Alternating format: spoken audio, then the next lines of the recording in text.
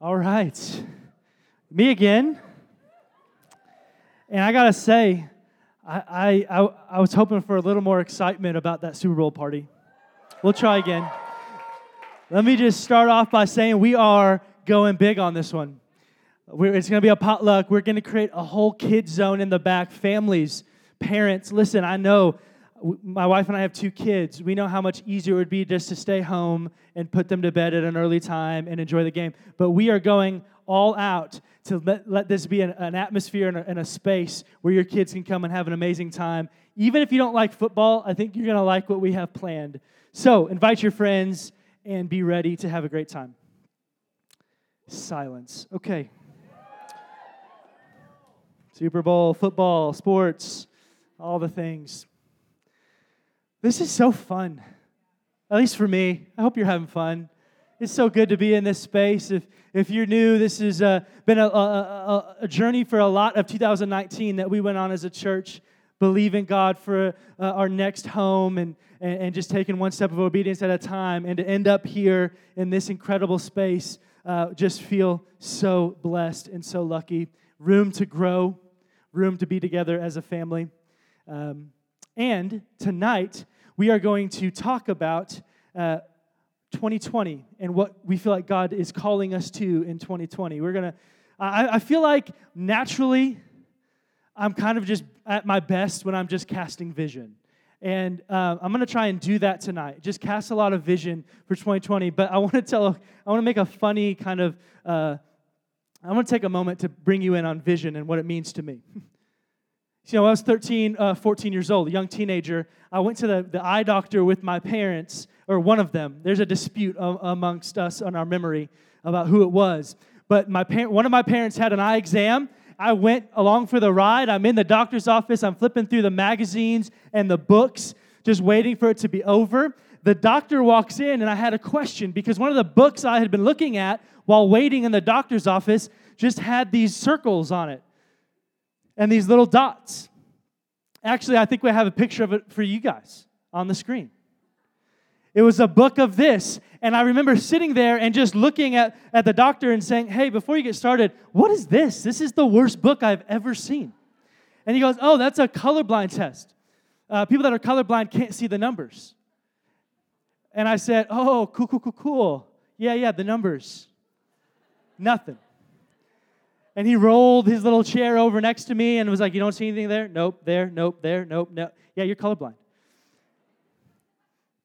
And that wasn't like a watershed moment for me as a 13-year-old. I think I thought it was kind of cool and unique when I found out that not a lot of people were, and it was kind of a badge of honor for me. I became known as the Cody the colorblind kid. It became, hey, welcome to class. Share something with us you don't know. We might not know. I'm colorblind.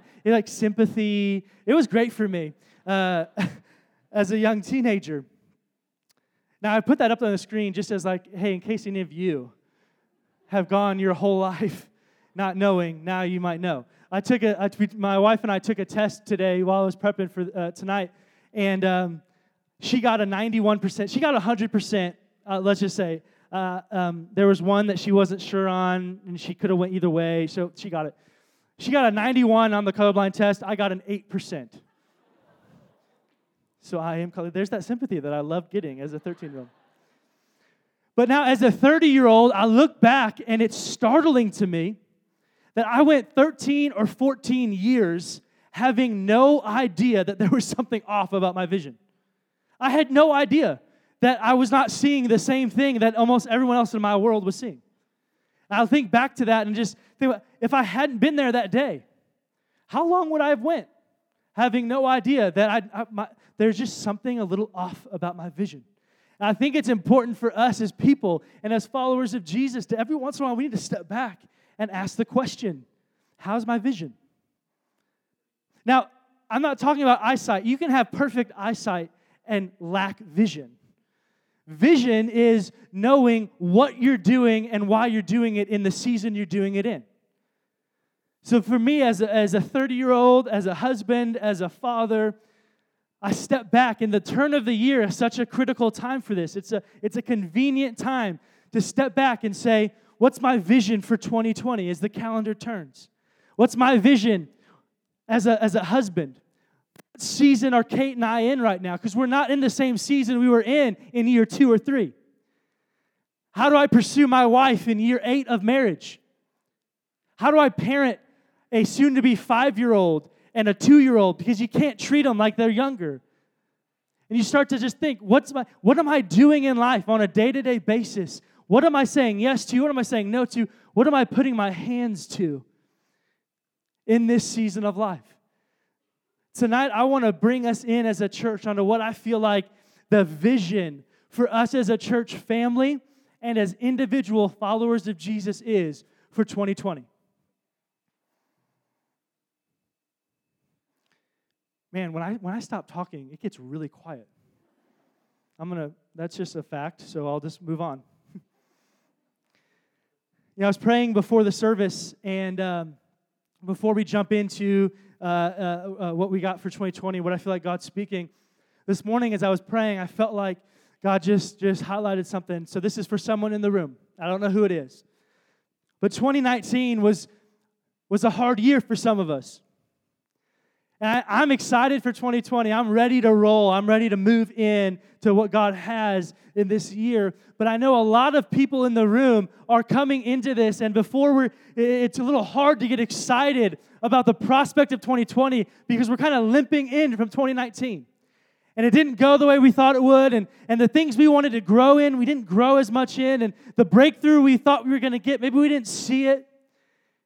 The sin cycles that we've been battling for so long, they're still there, and the insecurity is still there. I'm going to highlight insecurity. It's the word I felt like God highlighted for me, and I want to be real with you guys. I have never battled insecurity like I did in 2019. In my life, I've never had to struggle with every kind of insecurity you can imagine, from how I look to how I dress to how I talk to how I work to how I parent to how I husband to how I do at the gym. Everything in my life, 2019, it was rough. And as I'm praying this morning, I felt like God highlighted Jeremiah 1. Jeremiah 1 is the story of who we know as the prophet Jeremiah. But in the story, Jeremiah 1, he's just a guy. And God says, hey, I got something really big and really important for you to do. And Jeremiah is insecure. And he says, I can't do that. God actually tells him, you're going to be a prophet. You're gonna be like basically saying, you're going to communicate for a living.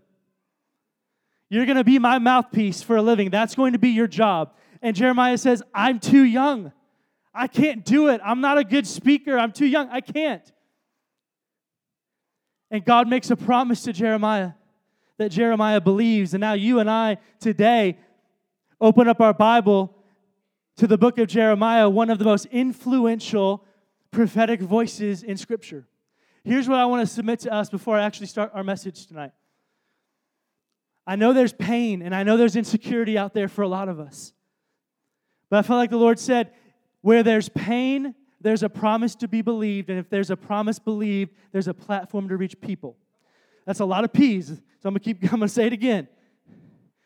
Where there's pain, there's a promise to be believed. And where there's a promise believed, there's a platform to reach people. Here's what I felt like God said this morning when I was praying. I felt like He highlighted that there are people in this room. 2 things I'm just going to highlight, and then I'm actually going to start preaching. There are people in the room that struggle with lust. I felt like the Lord said, where there's pain, where there's that pain of I'm not enough. This thing is robbing me. I just can't seem to get rid of it. I can't seem to move on. If you'll believe the promise of God, and I'm not even telling you which promise it is. You get to go find out for yourself what the promise of God that He wants you to believe and hold on to. But there's a promise for you to be believed. And if you'll believe that promise, that thing that's eating your lunch today, tomorrow you will have a platform to pull other people out of lust. You'll have authority to speak into other people's lives. The other one was pride. There are people in the room that they think to themselves, I'm never going to be known as the humble one. I just can't get out of my own way. I don't want to. I don't try to. I can't get rid of this pride. There's a promise to be believed. And if you'll believe the promise, if you'll walk with God through the hard places of believing the promise, He'll give you a platform to speak into other people's lives and to teach people and to model with people and to pull people up into the humility you were made for. Amen? Thank you, Jesus. 2019 is over. 2020 is going to be a good year. All right. Turn with me, if you have your Bible, to the book of Nehemiah. That's where we're going to be tonight. Nehemiah is one of my favorite books in the Old Testament. I hope that tonight, after we're done, you get a little glimpse into why. See, as I was going to walk through about half of the book of Nehemiah, and we're going to just pause in a few places. I'm going to highlight the word of the year for us as a church and kind of pull some things out. But I want to give a little context for the book before we jump in. The book of Nehemiah is about a guy named Nehemiah. When we enter the story, Nehemiah is off in Persia serving a king. Now, he's not royalty. Nehemiah is not a part of the royal family. He is serving a king as his cupbearer. He's far from home. Nehemiah's home is in Jerusalem. He's in Persia with a king, and his job is to taste the king's wine and the king's food and make sure that the king isn't about to be poisoned. So his job every day is to wake up and die on behalf of the king. That's Nehemiah. But what being a cupbearer also gives you is rare access to the king. And we're going to look at that here in just a moment. Rare access to the king. When I was about 18 years old, somebody prayed that over me, and it changed my life. You know, I don't know if you're familiar with people praying words over you. If you aren't, just stick around here for a while. You'll get it. Someone put their hand on my shoulder once and said, hey, I just feel like there's this random verse at the end, the last verse of Nehemiah 1. Nehemiah says, I was cupbearer to the king. And I feel like that's what God says over your life. And I went probably 4 or 5 years having no idea what He meant by that. And as I'm studying this passage, I was getting revelation that a cupbearer to the king has unfettered access and can ask the king anything. He sees the king where no one else does. There's a level of intimacy there. We're cupbearers to our king. Let's start in Nehemiah 2, verse 1. In the month of Nisan, in the 20th year of King Artaxerxes, when wine was brought for him, I took the wine and gave it to the king. Now, I had not been sad in his presence before. So the king asked me, why does your face look so sad when you're not ill? This can be nothing but sadness of heart. I was very much afraid, but I said to the king, may the king live forever. Why should my face not look sad when the city where my ancestors are buried lies in ruins and its gates have been destroyed by fire? So pause. We've entered into the story. Nehemiah has just gotten word that his city, Jerusalem, is in shambles. And I was studying for this message, and there's two things I want to highlight. One, it wasn't okay to be sad in the presence of a king in ancient times. Like, this dialogue is so fascinating when you look through the lens of, in ancient times, if you were in the presence of the king, you had to be happy because the king was everything. And so that's why it's a startling moment when the king looks up and Nehemiah has just gotten word somehow from family or friend that his homeland is in shambles, that Jerusalem's walls have been destroyed, and he's physically, like, he doesn't look right. He's upset. Because walls to the city of Jerusalem would have meant everything. We have no understanding of what walls to a city would mean for us today. But if you think about it for them, walls were like the epitome of safety. I mean, if you were a city and you didn't have walls, you were basically camping. And you were just like ripe for the picking. The material that these walls were made from mattered. How big, how nice, how strong was a show of a city's strength and prestige.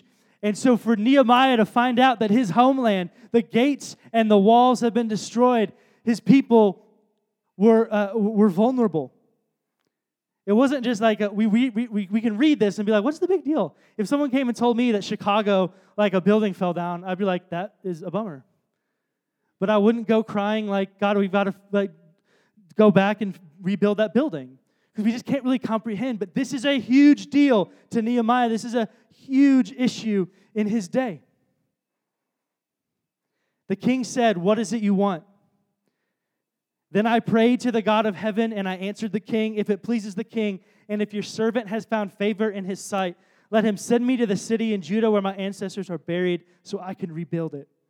Then the king, with the queen sitting beside him, asked me, how long will your journey take, and when will you get back? It pleased the king to send me, so I set a time. I also said to him, if it pleases the king, may I have letters to the governors of Trans-Euphrates, so that they will provide me safe conduct or safe passage until I arrive in Judah.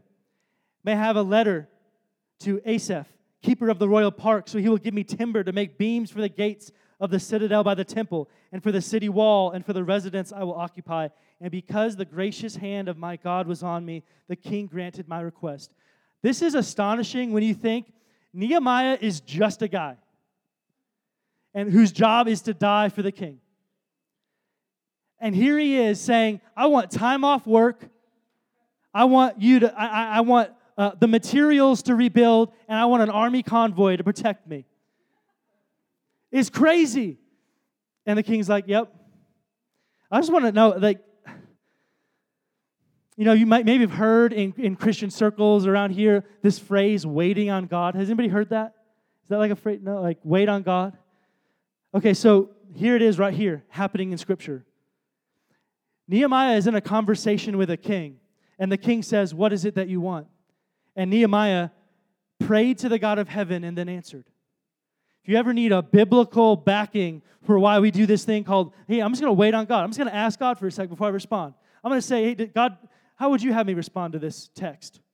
Hey, how would you have me respond to this conversation? I'm just going to wait on God for a second. Okay, here's what I feel like. People are, I've talked to many people who are like, that's so weird. Why would you do that? Well, it worked for Nehemiah, so I'm going to keep doing it. Okay. So Nehemiah heads back to Jerusalem. He starts inspecting the walls and assessing the damage. He gathers a group of people to help him start to rebuild. Here in Nehemiah 2:17, here's his speech to his first group of helpers, the men and women who are going to help rebuild. In verse 17, then I said to them, you see the trouble we are in? Jerusalem lies in ruins, and its gates have been burned with fire. Come, let us rebuild the wall of Jerusalem, and we will no longer be in disgrace. I also told them about the gracious hand of my God on me and what the king had said to me. They replied, let us start rebuilding. So they began this good work. I want to pause. The title of the series that we're launching in is called Brick by Brick. Because when I look and I pray into 2020, I feel like God highlighted this story, this passage of Nehemiah, where they went back and they assessed their walls and they said it's time to rebuild. Now, before I go any further, I want to make something very clear. This message in this series has absolutely nothing to do with a wall. Absolutely nothing. For those at home listening, this is not about a wall.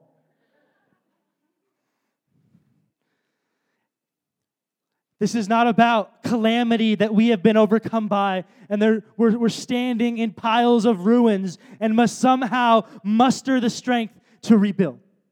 That's not what this is. This is God highlighting the story and saying, it's time for us as a church to step back and to assess our wall. And when we say our wall, as we go throughout the rest of this message, our wall is our relationship with Jesus. And to assess our relationship with Jesus, and then to start to build brick by brick. I don't want to get to the end of 2020 and look back and say, well, my year had a lot of ups and downs, but I'm no different than I was on January 5th, that first Sunday. I haven't grown, I haven't matured, I haven't focused on anything, I haven't put my hand to work at all with my relationship. All of this stuff happened in my family and my work and financially and all these different things, but my relationship with God, I didn't work on it.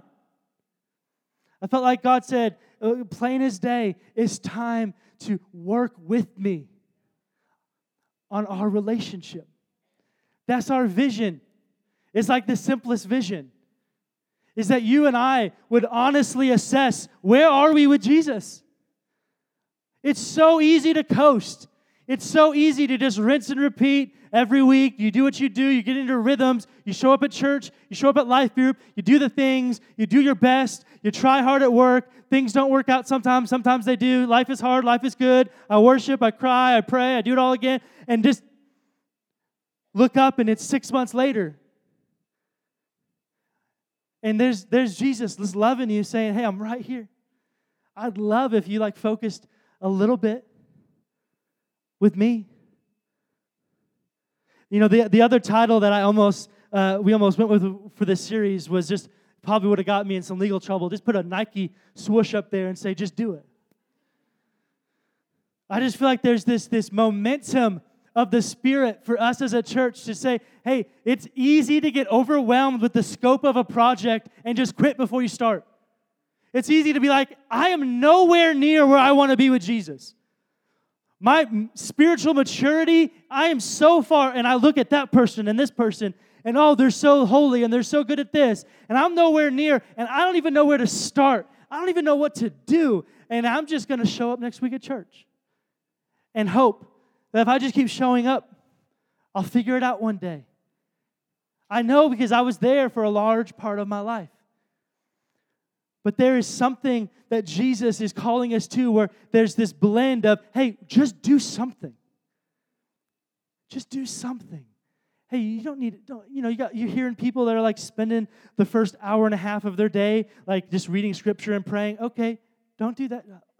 Maybe 10 minutes. Maybe just talk to me. Maybe just think about me. Maybe go a whole day. Maybe not go a whole day without thinking about me and how much I love you. Maybe turn on a worship song and just see what happens.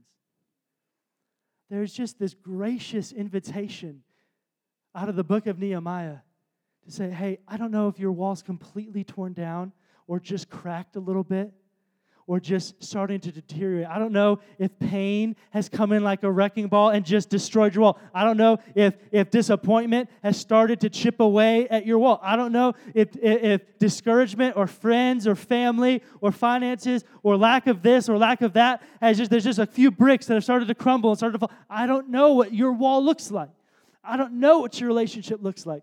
But I know that whoever you are in this room, whether this is your first time in a church or that you've been following Jesus for decades, there's something for all of us to put our hands to and just do something. Just pursue. Just take a step of faith and pursue Jesus. Brick by brick. I want to keep going looking at the story of Nehemiah because I think there's some things for us to learn from this story. Again, this story is about Nehemiah rallying a city to rebuild a wall. We're going to look at it through the lens of a people focusing on building into their relationship with Jesus. You with me? All right. So Nehemiah 3 is actually a fascinating, it's a roll call of builders. It's like a genealogy of builders where Nehemiah just starts to list off. I mean, it's kind of crazy. I think we have Nehemiah 3, 1 through 3. Now, the entire chapter of Nehemiah 3 is this, what we're going to show you. Eliashib, the high priest, and his fellow priests went to work and rebuilt the sheep gate. They dedicated it, set its doors in place, building as far as the Tower of the 100, which they dedicated, and as far as the Tower of Hananel. The men of Jericho built the adjoining section, and Zakur, son of Imri, built next to them. The fish gate was rebuilt by sons of Hassenaah. They laid its beams and put its doors and bolts and bars in place. A couple things from this. I kind of wish we lived in a place that just named things by what was around them.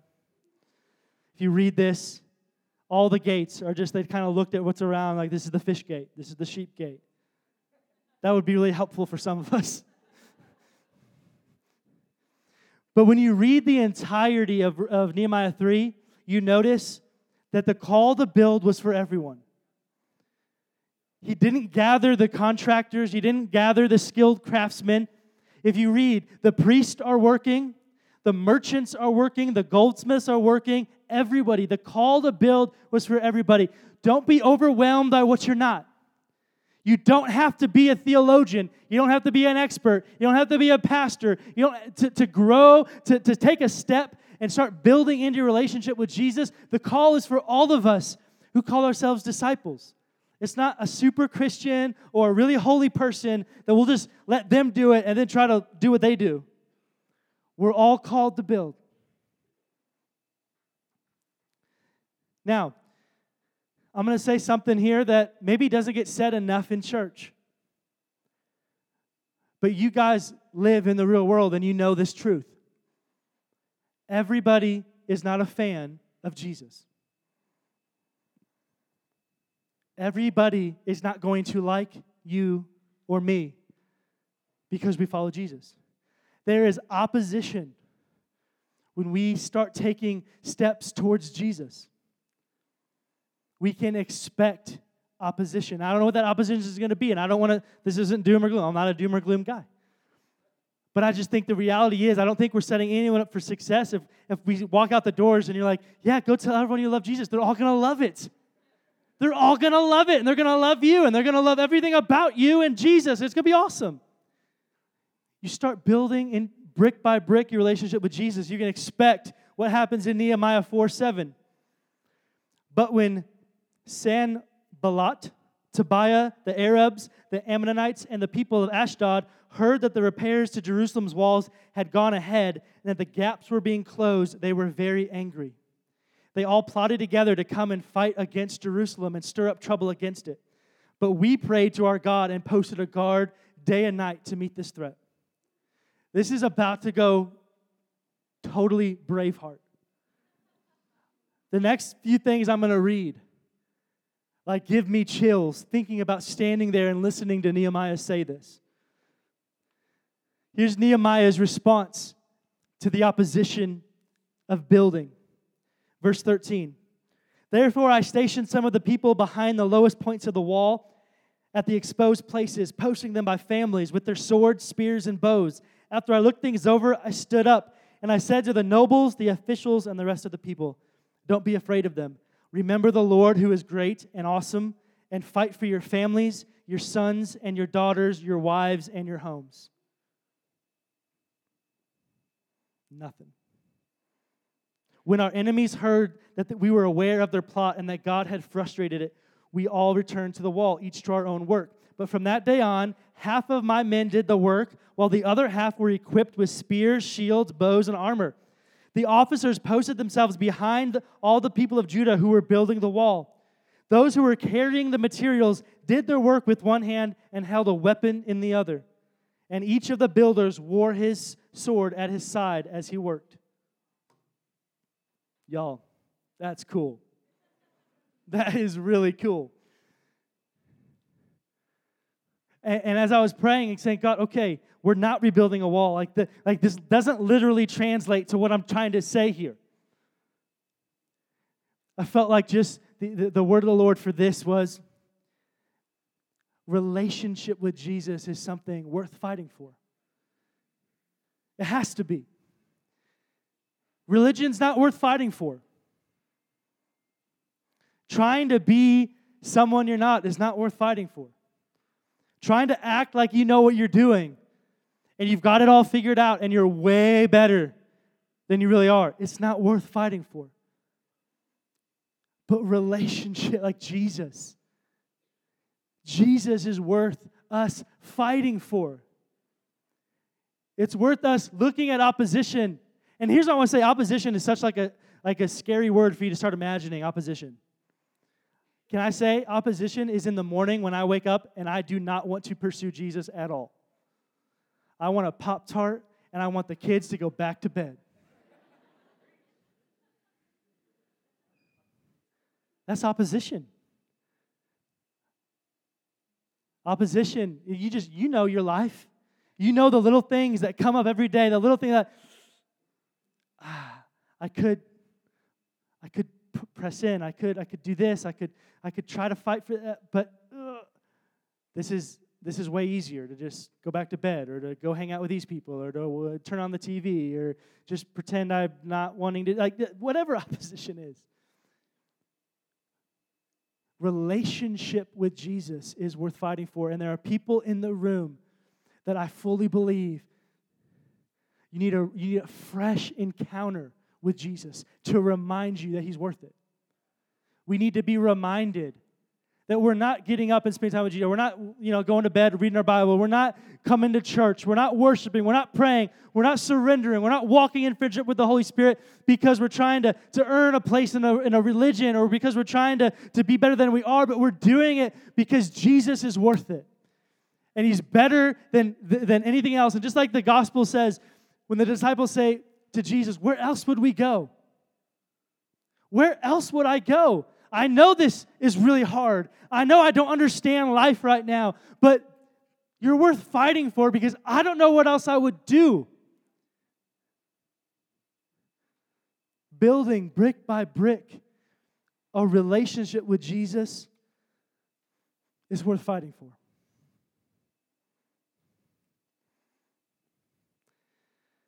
Nehemiah 7:8. So here's what's happened between Nehemiah 4 and Nehemiah 7. The wall is rebuilt. They withstand the opposition. Nehemiah becomes the governor of the city of Jerusalem, along with a guy named Ezra, who becomes the high priest. They start completely restructuring how Jerusalem does life. And I found this, as I was reading this another list, another sort of genealogy that kind of stuck out to me. And that's in Nehemiah 7, verse 8. And I just said verse 8 through 20. But that's most of Nehemiah 7, starting after verse 8. I'm not going to read it, but it's up on the screen. These are the numbers. These are the list of the thousands of people that upon the wall being rebuilt came back home.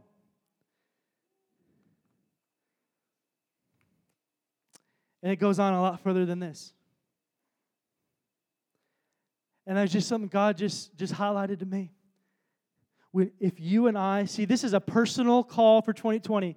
I believe for us, as if you're a part of Antioch, and I believe for us as a family, because we're a part of the body of Christ, then when you and I personally build into our relationship with Jesus, it affects the community.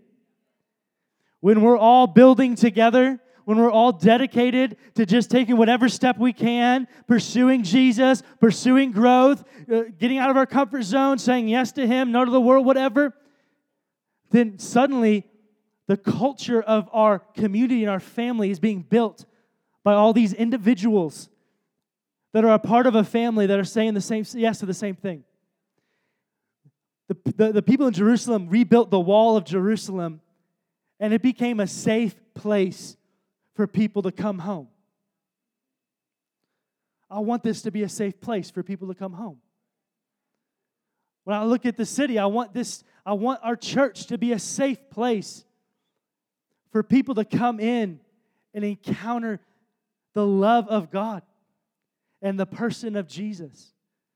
When you and I will commit to the simple yeses of building into our relationship, taking our relationship with Jesus a little seriously and pursuing Him because He's worth it and He loves us like crazy. He's got good things for us, and it's not religious and it's not vain and it's not for the sake of some other person's name or the name of Antioch, but for the sake of your life and your future. When we do that, this becomes a safe place. Can I say we're building something here? We are building something. We are not a church that has, stepped back and said, we've got it. We've got a church. We've got the chairs and the lights and look, a huge stage. I used to be that far off the ground. Now I'm that far. Look at, we made it.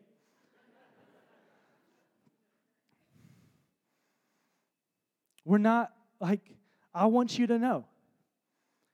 We're building something. Welcome. If you can hear my voice, you're building something with us.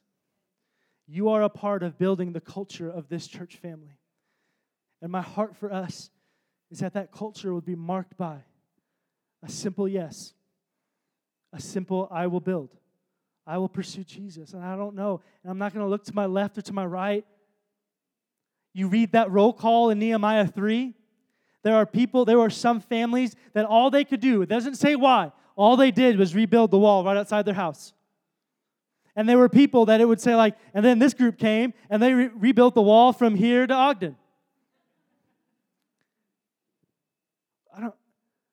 We just have to be done looking to the left and the right and like, hey, how much are you building? And how holy are you? And how good are you at this? And how much where's your relationship at? And we just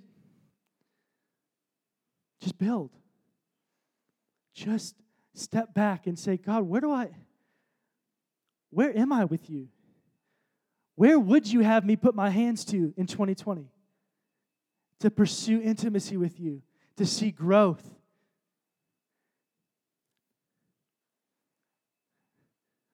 Brick by brick. Last little verse I want to pull out of Nehemiah 8 here, or out of Nehemiah, is Nehemiah 8:17. This is at the end of that list of the returned exiles. In verse 17, it says, the whole company that had returned from exile built temporary shelters, lived in them. From the days of Joshua, son of Nun, until that day, the Israelites had not celebrated it like this, and their joy was very great. I don't want you walking out of this room thinking that the vision for 2020 is for you and I to get really serious about works. Really serious about what we're doing. And are we doing it good enough? Are we doing it fast enough? Are we building as much as the next person? Are we building as fast as the next person?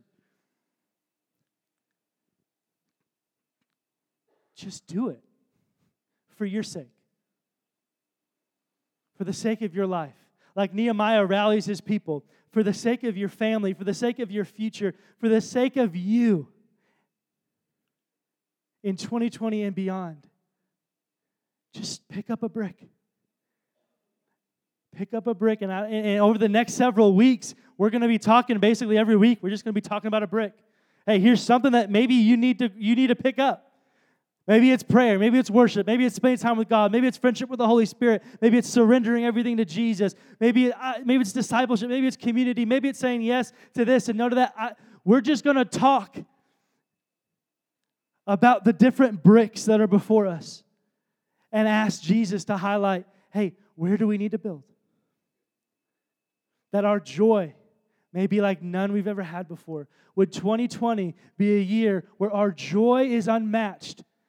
Did you know you could have the worst year of your life at work and have the best year of your life in God? Like, I don't want to get to the end of 2020 and let my litmus for if I had a good year or not be how well my kids did in school or how much money are made or how big the church or how little the church. Maybe everything hit the fan. But man, I built with Jesus. Man, me and Jesus have never had a better year. I don't know. I don't know what else is going. I don't know what's going to happen in Kate and I's life in 2020. But there's an invitation for me personally to have the best year ever with Jesus. If I'll just do it.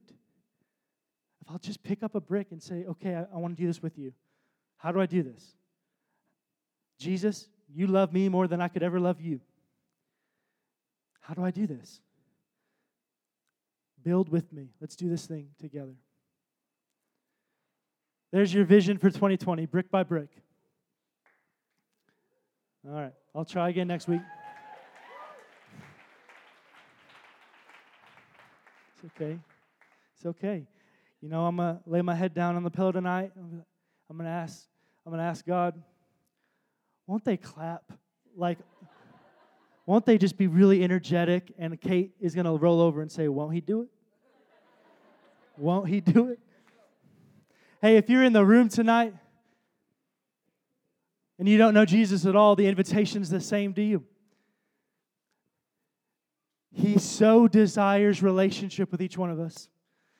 He loves us enough to come purchase that relationship in the most painful, excruciating, humiliating way. Purchase it for you and I, dying on the cross, defeating death, raising again, so that you and I could have life eternal and life abundant right now. The psalmist says that in the presence of the Lord is the fullness of joy. And we have the presence. He left it here in you and me and for us to walk through life with. The invitation is for all of us to build into that relationship. I'm going to invite the band to come back up as I close out. I just want to pray over us. I want to pray over us as we go into 2020. I want to pray for you in the room. If you don't know Jesus and you want to know, if you want to start for the first time ever, just building in, what does it mean? What does following Jesus look like? How do you do that? Well, let's just do it. Let's just figure it out together. Join me as I pray. Jesus, thank you for who you are. Thank you that you love me so much that you purchased me. You purchased relationship with me. Jesus, I invite you to be the Lord of my life. I don't even know fully what that means, but I know I need it. I know I can't be my own Lord. I can't keep going on my own.